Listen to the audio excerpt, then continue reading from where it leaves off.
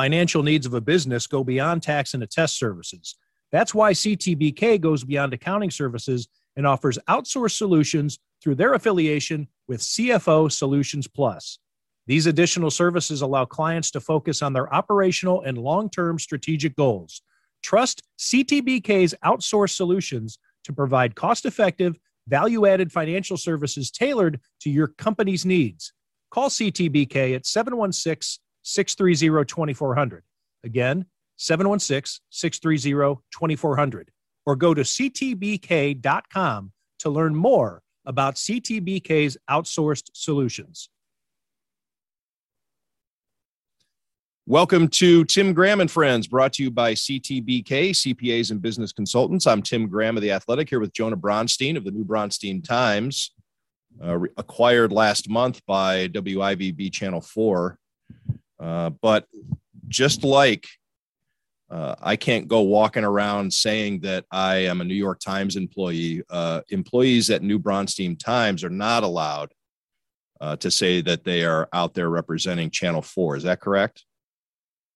I guess I'm not allowed to come on this podcast and say I'm representing Channel 4, but I can go other places with my WIVB credential. But I do have to clarify that I'm not on television. Sometimes people want to know when it's going to be on TV, and I have to say, oh, never. You get that people feel deflated after that. They think they're being interviewed for the television station. Then at the end, they're like, I shouldn't have wasted my time with Jonah Bronstein. Maybe a little bit, but I'm used to that because I had a job with the Buffalo News a few years back where I only wrote for the website, and people would ask me when it was going to be in the paper. And when I told them it wasn't, it was like interview over. They just didn't care anymore. Even though they say nobody reads newspapers anymore and everything's online, when you have one of these jobs where it's digital only, people are very disappointed to find out that they're not in the analog old style media the next morning or the next day. The counter to that is when you're online, it's forever. And yes, there could be a situation where, like with the Buffalo News, every time they redesign their webpage, they seem to lose their archives or anything that was produced under the previous web software and such. And it takes a little while to bring it back. But when you're online, it's forever. And I guess it's forever when you're in the newspaper too, but you don't have to go to the library to look up something that was online. If you're in the Buffalo News, if you were in the Buffalo News in 1997, unless you saved the physical copy of the paper, you're probably going to have to go to the library and dial up some microfilm or something.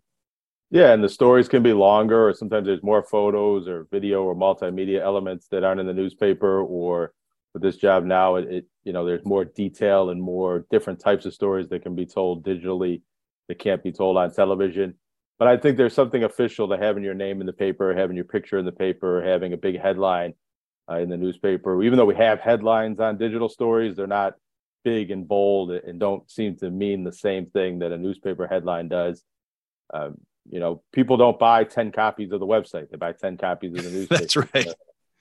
That's right. But you can send the link to grandma. I mean, even my mother at 78 years old, I can send her a link via text, and she'll see my work a lot easier than she would have if she had to either subscribe to the paper or go down to the corner drugstore and pick it up off the rack.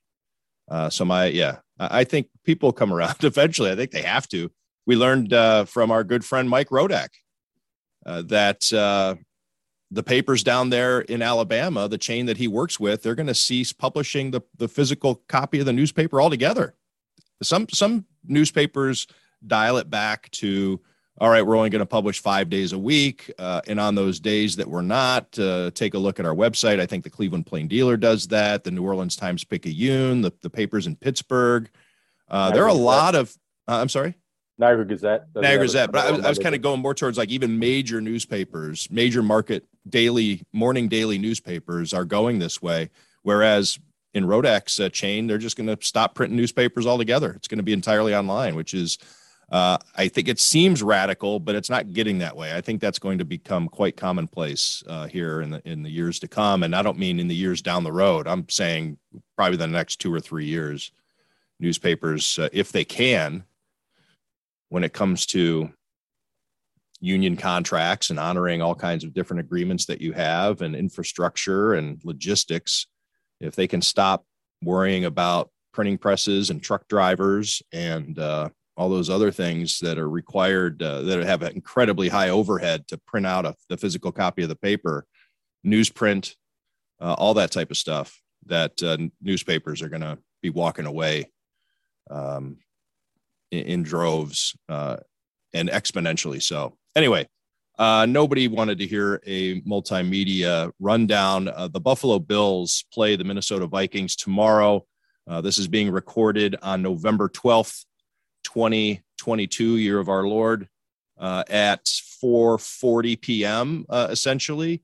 Part of the reason Jonah and I waited a little while to do this podcast was because of Josh Allen's injury situation. Most of it was because I was jammed up all week with other things and I couldn't do it, as was Jonah. And so here we are, the day before the game. We usually don't do the podcast then. We wanted to breathe, but there was a lot of lingering curiosity, lingering questions regarding Josh Allen and his ulnar ligament.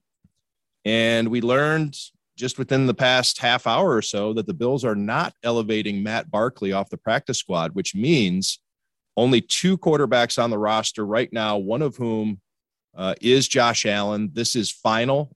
This can't be corrected tomorrow before the game. So the Bills go into the game against the Vikings with Case Keenum and Josh Allen, the only quarterbacks to dress. What do you think this means? Do you think Josh Allen actually plays, Jonah? Well, yes, I do think he plays. I felt that way most of the week. I wouldn't say all along, but I think, first of all, there were leaks early in the week that seemed to indicate the injury wasn't very serious and that maybe he would play, and the cryptic Stephon Diggs tweet, which may or may not have been about Josh Allen, but many interpreted as it being a good sign for Josh Allen's health. And I believe that when they came into the practice week on Wednesday, you got to really read between the lines with all football coaches, especially Sean McDermott and the Bills. But day to day often means that, they're hopeful he can play, that maybe this player won't play, but that it's still in play. And as the week went on, he got elevated hour to hour. And now I think they're singing the Doobie Brothers song minute by minute, because it seems like any minute now we could have some confirmation that Josh Allen will try to play.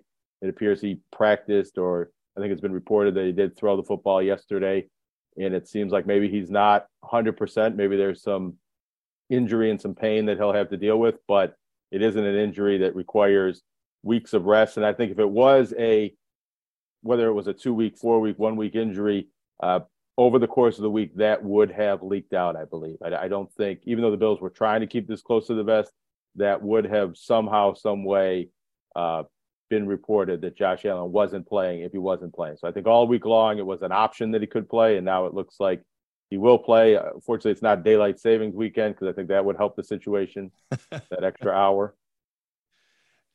And a little bit of how the sausage gets made, Jonah. I know that there were a lot of people, and I was having some fun with them, particularly people who try to get under my skin on social media regarding news. Everybody was looking for news on Josh Allen on Monday and Tuesday, and trying to tee off on the local media regarding our laziness and how come we're not out there shaking the leaves off the trees and finding out every little bit we can.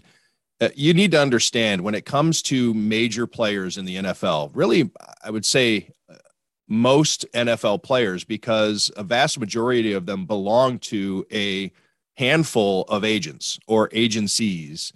And unless you happen to know a small-time agent who represents a mid-level player, probably, you're not going to get any inside information from a team when it comes to an injury, and certainly not a player of Josh Allen's caliber. Those stories are given to 3 or 4 different reporters at the national level: Adam Schefter, Ian Rappaport, Chris Mortensen, the late John Clayton, when he was, maybe 10 years ago, when he was still at ESPN, that was in his wheelhouse, because teams know, or agencies know, that giving the information to that reporter will help them out in a different way somewhere down the line.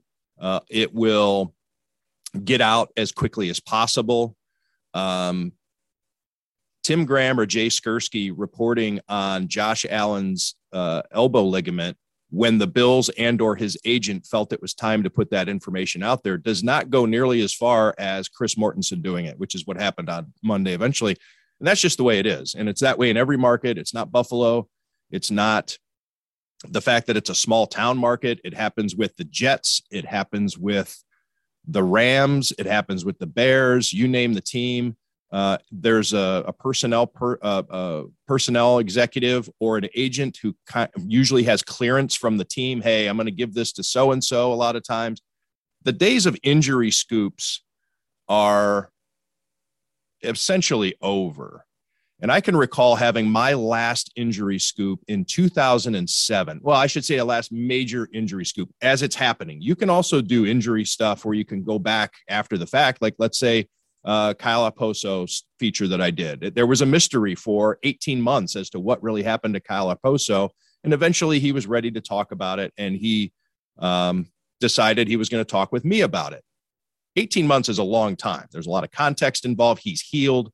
But in the heat of the moment, when you're looking for an injury update because you don't know what to do with your fantasy team or how to bet the game or whether or not this 11-point spread is too high when it comes out on last Sunday night, those injury updates come through very tight and restricted channels. So the last big injury update I got was probably Ricky Williams in 2007. He had come off of a suspension from marijuana usage. He was back. It was his first game. The game took place at Heinz Field in Pittsburgh, and he got stepped on his shoulder, and it tore his labrum. And I returned to South Florida the next day after that game, and I contacted his agent, and his agent happened to tell me it was Lee Steinberg. And it was probably my first conversation ever with Lee Steinberg, but he was that accessible and nobody else bothered to call him. So I called Lee Steinberg. I said, I'm Tim Graham with the Palm Beach Post. I wanted to see if there's an update on Ricky Williams' injury. And he told me that doesn't happen anymore. And it's because with 24-hour sports programming and all these shows, the NFL receives a lot of money from ESPN, the NFL Network, Fox Sports. Jay Glazer, he's another one who's almost always right. I don't know that I've ever noticed him be wrong. Occasionally you'll see Ian Rappaport or Adam Schefter be wrong on something. Jay Glazer's bats 1,000. He's another one.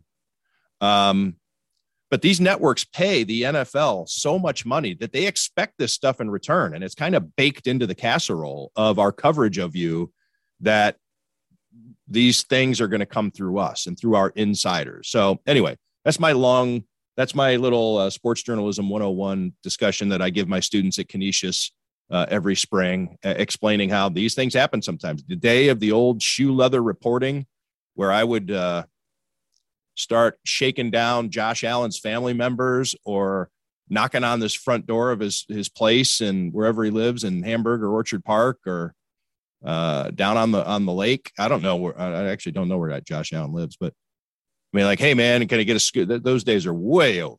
So here we are, still trying to figure out what's going to happen 20 hours before kickoff. And how hurt is Josh Allen really?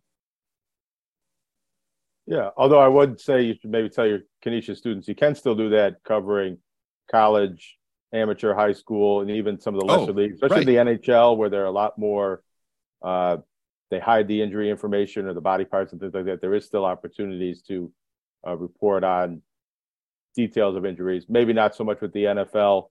And I think a lot of that has to do with the gambling and the fantasy implications and the rules that NFL teams try to get around a little bit, but there's structures in place to prevent misinformation out there about injuries, because the NFL wants accurate injury information put out there for the gamblers and the fantasy players and the fans in general.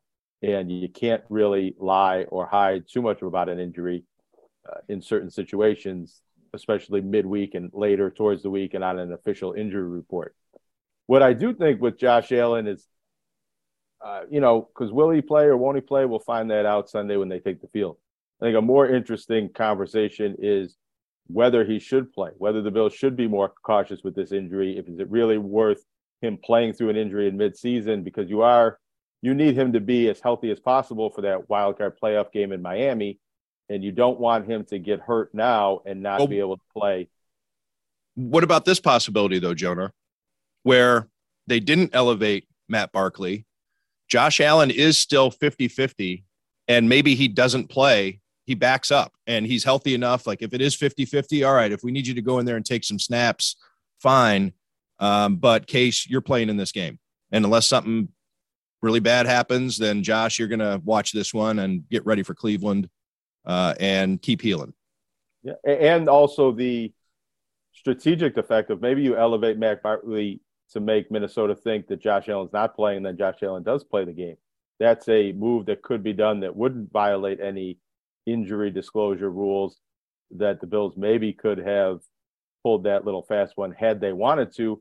But the Bills are in a position now with a number of players on the active roster, not on injured reserve, that are injured and not going to play. Jordan Poyer is ruled out. Kaiir Elam's ruled out. Greg Rousseau is ruled out.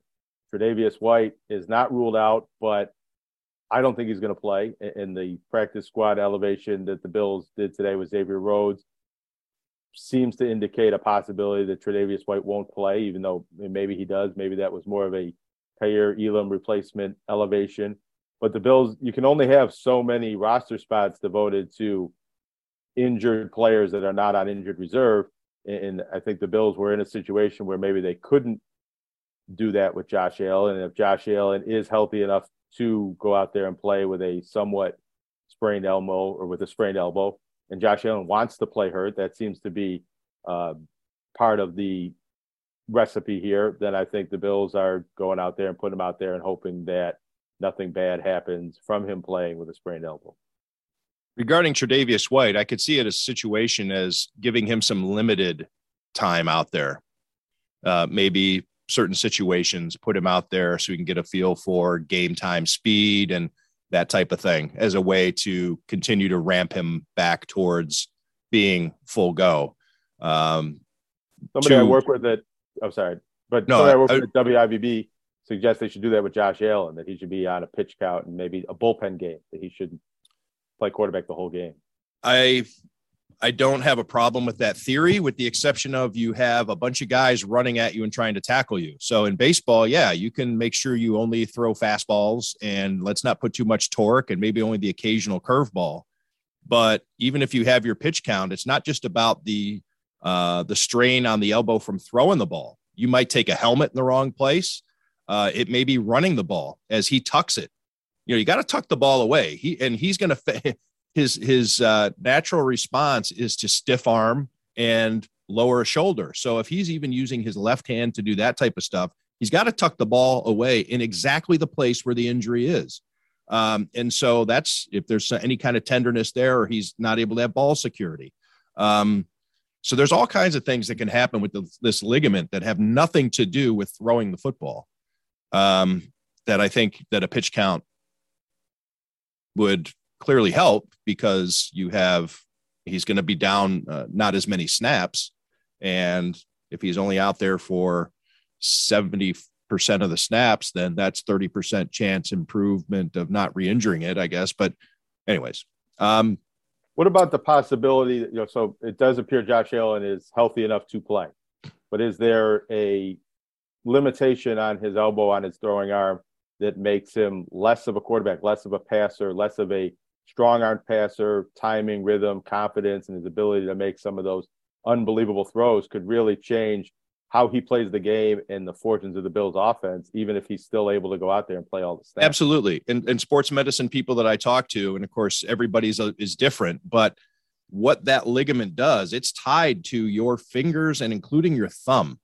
And where it becomes really, from a practical standpoint, significant is gripping the football, regardless of how big your hands are or any of that type of stuff, or that ligament is going to be huge on ball security.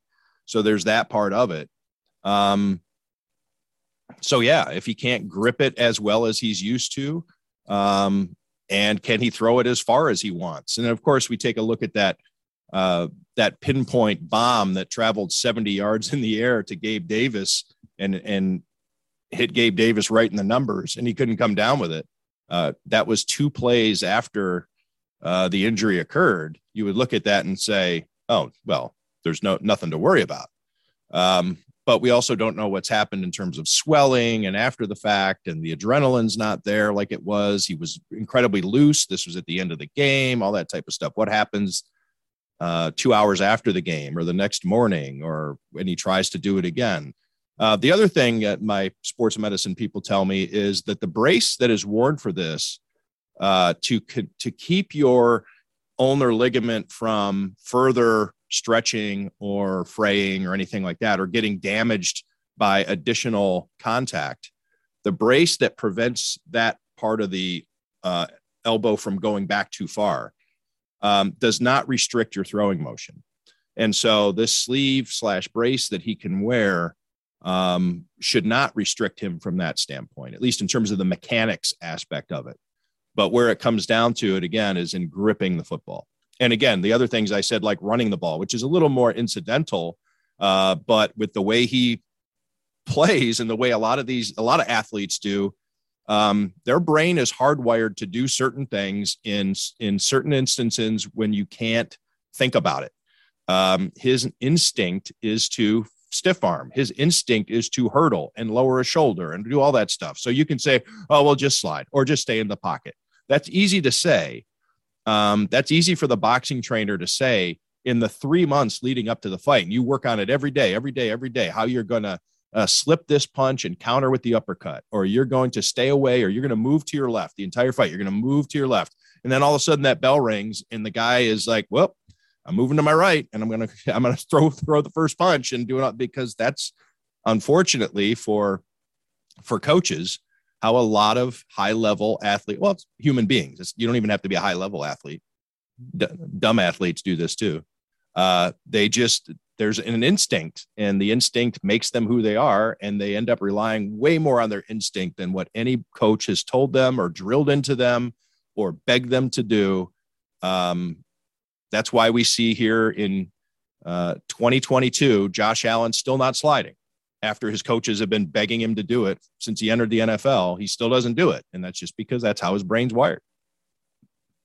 So that's the thing that I think maybe you need to protect Josh Allen from himself, when, to your point, Jonah, of maybe they shouldn't let him play this week. Right. I agree. And I also think maybe from a psychological mentality standpoint, if we're talking about thumb and grip and things down the arm, maybe that affects touch passes more than it affects the full body throws down the field. And he's already been struggling for about 6 quarters now. Throw 2 interceptions in each of the past 2 games. He's still a great quarterback, but is he a little bit out of his rhythm and timing and playing to his best potential? And if there's something missing in the way he's able to place the ball perfectly, I just wonder if there's a situation where he goes out there and he plays poorly, or they lose the game, or there's a few throws that you want back, as they like to say. And the Bills look at it, or the fans and the media look at it as, you really should have held Josh Allen out of this game, or held him out for a week or two to get him 100% right, maybe to sit and regroup after playing poorly last week and get back on. He was the MVP favorite, and he might still be the MVP favorite. But I think a lot of Bills fans were afraid of the disaster scenario where Josh Allen misses an extended period of time and the Bills lose a lot of games without him, and they fall in the playoff picture and they're not the best team in the AFC any longer. But there's another way this derails the season, and that Josh Allen isn't, Josh effing Allen anymore, or at least for a couple of weeks. And that could change the trajectory of the season. We've seen it with other quarterbacks and other prominent star players in a lot of other sports, that when you're not 100% physically, it changes your game. It changes your belief and confidence and ability to do certain things instinctually, as you've explained. And that in the NFL, the margin for error is so slim that you can go from being the best player in the league to, an also-ran quarterback with just a little bit of weakness in your throwing arm. Well, again, I'm using another boxing analogy, and I'm not comparing Josh Allen to Muhammad Ali, but yeah, you're used to your body being able to do certain things, and then all of a sudden they can't anymore. And then you see what happens to guys like Muhammad Ali and Roy Jones Jr. later in their careers. Oh, I see the punch coming, but I can't get out of the way. I see the receiver open, but I can't get it there. Shit. Or I'm thinking about it 1/2 second longer than I should because I'm trying to be incredibly perfect with this throw because I know I got my ligaments barking at me in my elbow. And so I'm going to make sure I throw the perfect pass, and that gives the linebacker that extra 1/2 second to close the gap and pick it off. So yeah, that's clearly a concern anytime you're dealing with an injury to directly to an athlete's main weapon, which is Josh Allen's right arm. Jonah, I want to talk about the Sabres. You've been at the games this week, and a couple of interesting things happening.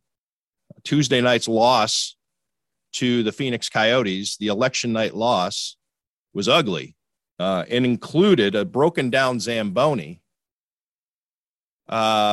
Metaphorical, symbolic there for the Sabres to have the Zamboni break down right there on the ice against a team they were supposed to beat?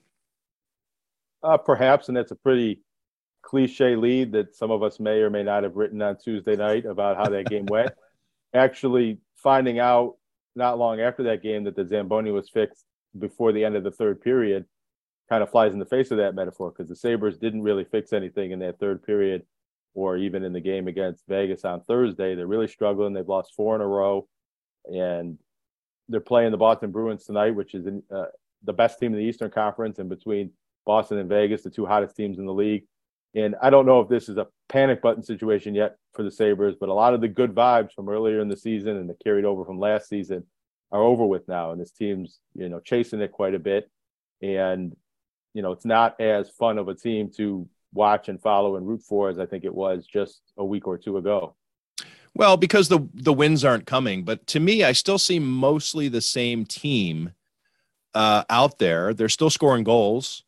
The goaltending obviously has been really bad, but they're scoring goals. They still seem to have the same energy. The top players are still doing top things. Tage Thompson seems to be able to score a goal whenever he wants, which is pretty cool. So yeah, there's a lot of similarities to the team that we're seeing this week versus 2 weeks ago. And maybe we got a little too excited, and I'm not saying we, but maybe I should say Sabres fans, a little too excited. This is probably the team that they're supposed to be this year. A mixed bag, good streaks versus, some dealing with some speed bumps. Yeah, and it's a long season. And aside from that Arizona Coyotes game, which is a bad loss, these other losses have come against good teams. And if we're assuming maybe they lose again against Boston, the road trip last week, Florida or Carolina and Tampa Bay, Vegas and Boston, those are 4 of the very best teams in the NHL. So the Sabres maybe aren't supposed to win too many of those games. And you're right, they are scoring goals even in these losses. They're still, I think, second in the league in scoring behind Boston, who's maybe first in the league. But you're seeing some of the weaknesses in this team and the ceiling and the limitations, and that they're not the most physical team, that they don't really have the leadership and the gritty, sandy players that you need to win these games and to slow down other good teams and to pull out tight games in the third period. And the goaltending, which Eric Comrie was playing very well early in the season, and that seemed like a place where the Sabres got better, that they had 2 reliable goaltenders, and now it's looking like, they're pretty good when Craig Anderson's in the net, but they don't want to play Craig Anderson too often. So they're playing a goalie who's struggling and maybe needs to sit down and watch a little bit more often, but they're using him most nights. And that's where they're struggling, is keeping other teams from scoring and keeping other teams from scoring important goals in the third period when they need to batten down the hatches on defense and keep the puck out of their own net. Have you ever had a hatch that needed battened? So I heard that phrase when I was watching a wrestling show the other day, and I was thinking, I don't know what batten means, and I don't know what the hatches are, and I definitely don't know what batten down the hatches is supposed to mean. But well, a hatch would be a lid, like when you get inside a tank or your cellar doors, and you have some people who have those basements in which you can go in through the door. You go down so you even see them in the city a lot. Old bars, where they have the the ladder that'll take you down into their storage, where they keep their cases and all that stuff. You got a hatch. You got to go down underneath the hatch, and then you clamp it down. All right. So you think we should change the saying to clamp down the hatch or close the lid? No. I don't think we should change anything, because I do understand what the phrase batten down the hatches means, but I don't know quite literally what it refers to and the linguistic origins of where batten down the hatches originated from, what it meant before it came to mean what it means now. Well, maybe it's a sailing thing. Now I'm looking it up. Batten down. The other thing about that, though, is sometimes people will tell you to tie, close, or cover something in order to prevent it from moving or becoming damaged. So a hatch would be similar to what I'm saying. A hatch, which is, you come to, but you can batten down anything. It doesn't have to be, it could be when the Blues Brothers go to the county assessor's office and they throw the cigarette machines in front of the doors to keep the SWAT from chasing them up the elevator. That would be battening down the front door at the Chicago City Hall. What do you think about if you have a sprain of your ulnar collateral ligament? Does that make it more difficult to batten down hatches? Probably, depending on the motion that is required for the battening. Battening down the hatch Thursday night did not happen. Jack Eichel was not battened. Hat trick and an assist. Vegas Golden Knights win 7-4 in Buffalo. A hero one time in Buffalo, now maybe the biggest villain, especially does he take over for Tom Brady in Buffalo now that Tom Brady is out of the AFC East and nearing the end of his career? Is Jack Eichel the new heel? I mean, maybe. It sure seemed that way with the way he got booed and some of the Jack You Suck chants and the vitriol that was directed his way. I don't think it should be that way. I think it was understandable last year in his first time back why Sabres fans were, energized and motivated to boo him every time he touched the puck.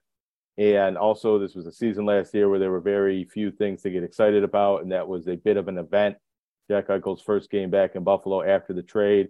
Now Jack Eichel's second game back in Buffalo after the trade. I did not think should have been as big of a fan moment, but it became that way because of what Jack Eichel said after the game, which I thought was perfectly fair and perfectly fine and an honest, genuine reaction.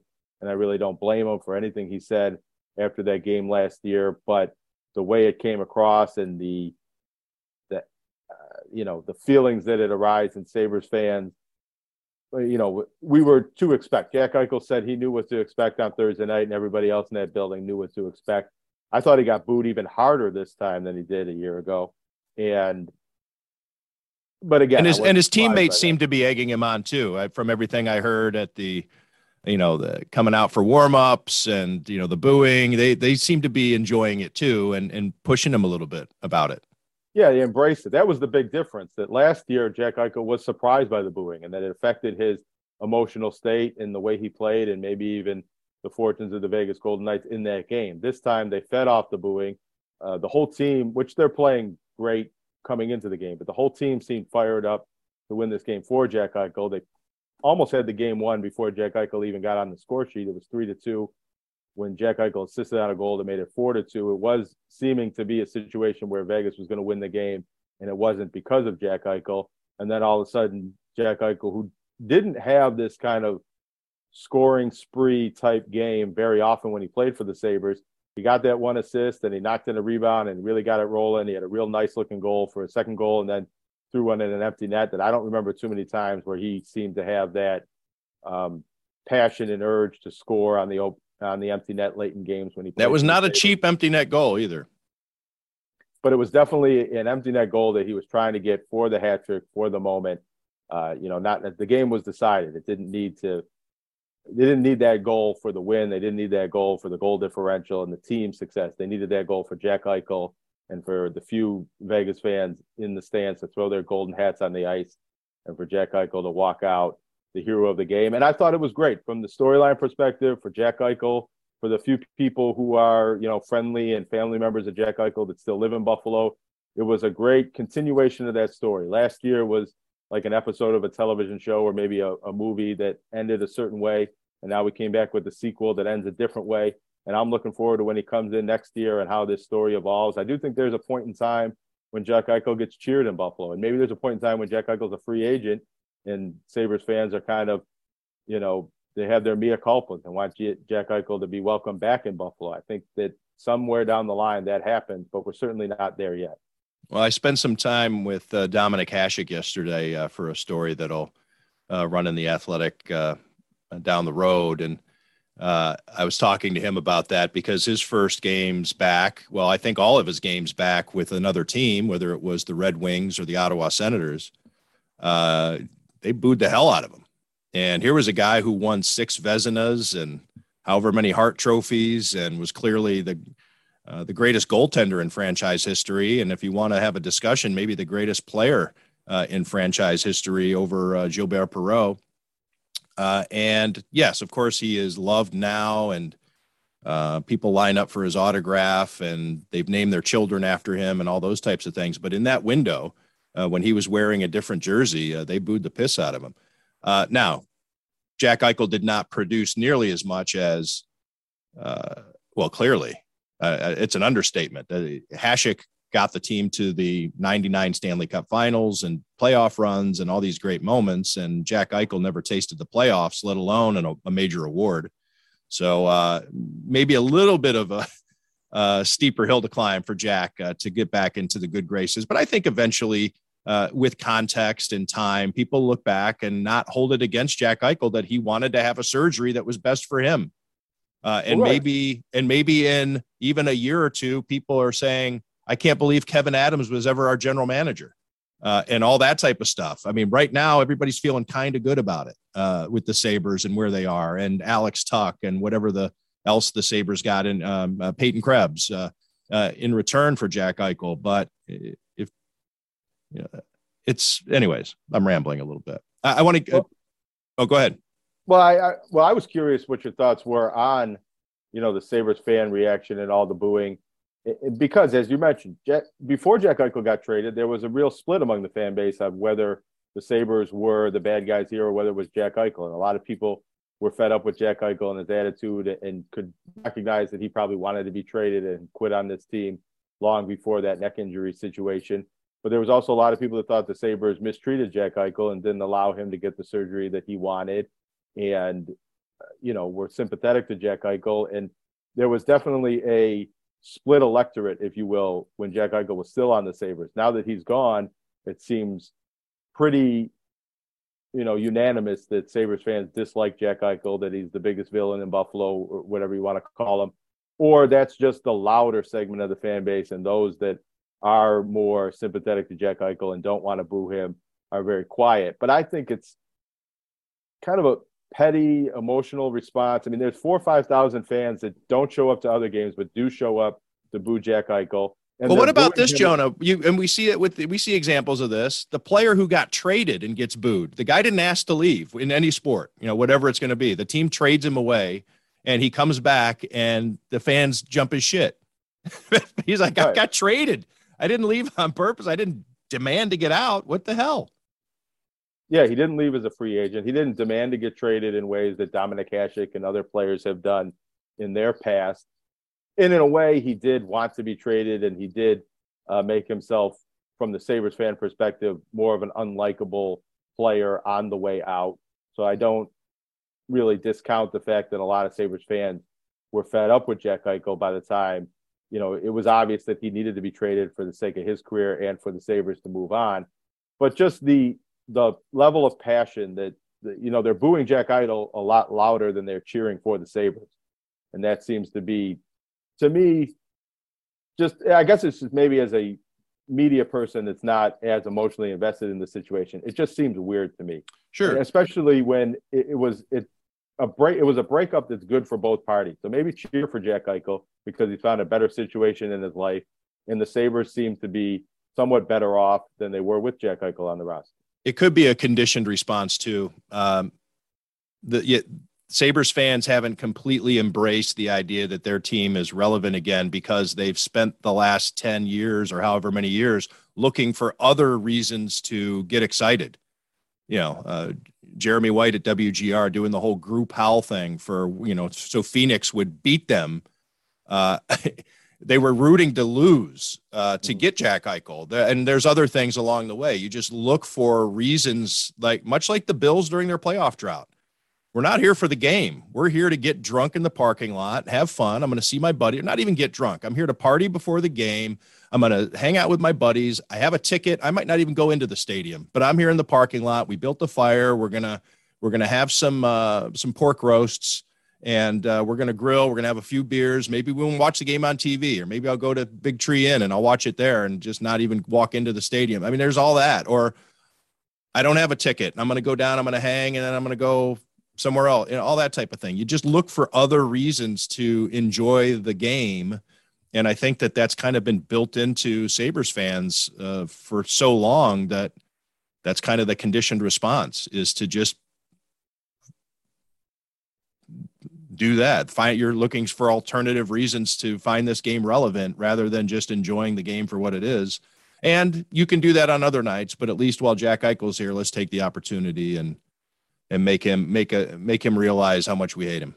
Certainly. I mean, it was an event to boo Jack Eichel more than it was to watch a hockey game. I rode up on the elevator, which was the alternative elevator because the main elevator is broken, with somebody who works somewhere in the building, and he was wearing a suit, and he seemed like a more reasoned person that, wasn't there to boo Jack Eichel, and maybe even would say, "Oh, I love Jack," and I would never boo him. And I said, "Are you going to boo?" And he said, "Oh, hell yeah, I'm going to boo."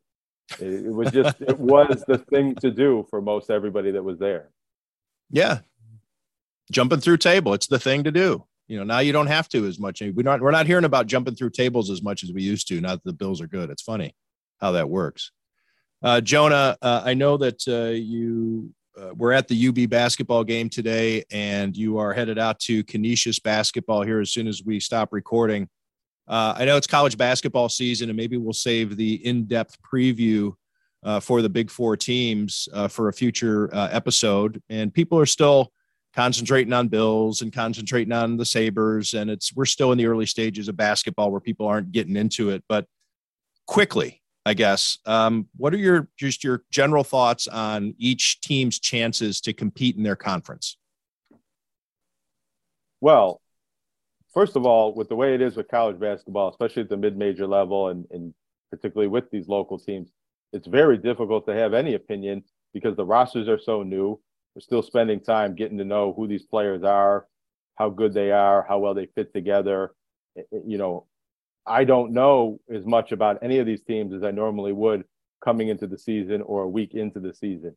As far as preseason polls and looking at the transfers, where they came from and the talent level and projecting, not very many of the local teams are expected to do well. The Niagara women, which happen to be the team that retained the most number of players from the previous season, are probably the best local team. They could be a top 3 team in the MAC, although their ceiling might be being the 3rd best team in the MAC.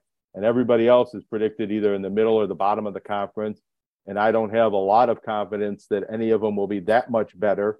The only thing I think, and I'll get a look at St. Bonaventure tonight at Canisius, they're picked 10th in the Atlantic 10. Joe Lunardi's initial bracketology rankings has them as the 8th best team in the Atlantic 10.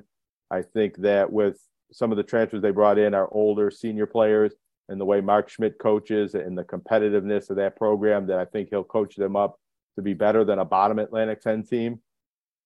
But I don't think they can get to the top of the league. So I don't expect any of the local teams to win the conference and go to the NCAA tournament. I'd be pretty surprised. At least the Division I teams, I think the Damon teams can do pretty well. But we'll see. I mean, there's so much unknown about the new players and the new rosters and how they fit together. And not just the local teams, but the other teams in the conference. But UB did not look good today. Canisius did not look good when I saw them on Monday night. Niagara lost at Maryland, and I don't know how good they're going to be.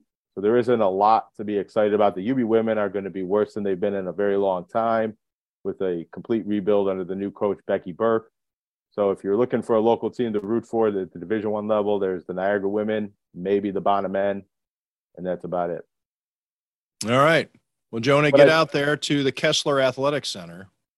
I will say one thing, though, because I went to UB today, not so much focused on UB, but to Kyle Molson, a local Buffalo kid who played 2 years at Canisius, then 2 years at Seton Hall. Now he's in his second year at James Madison, coming off an ACL injury. He's playing well. So there are local college basketball related stories and teams to maybe get behind and root for. Don Welch is down there at Alabama with Nate Oates and Brian Hodgson. So, if you're a college basketball fan and you're a local college basketball fan, there might be things to get excited about this season, even if it's not one of the big four teams winning the league and going to the tournament. Okay, Jonah, you better hurry up if you want to find a good parking spot at the KAC. Did you get that email about restricted parking? No, I didn't, but I'm just assuming because parking is generally not good anyway, and they're playing Bonaventure, so. Yep, and all those Bona fans and their horse and buggies, it's going to be tight. Jonah, thanks. See you out at Highmark Stadium tomorrow. And thank you to everyone out there for listening to Tim Graham and Friends, brought to you by CTBK, CPAs and business consultants. CTBK is more than just a full-service accounting firm. They are one team with an innovative approach to accounting and rise to each new challenge with collaborative problem-solving skills. CTBK goes above and beyond by lending helping hands in the Buffalo and Niagara communities through volunteer work and donations, and is partnered up with Victory Sports for 2022 to help keep kids in the community active. The professionals at CTBK are determined to help individuals and businesses succeed. Whether a large corporation, a small business, or somewhere in between, call CTBK at 716-630-2400 and see what CTBK's one-team approach can do for you.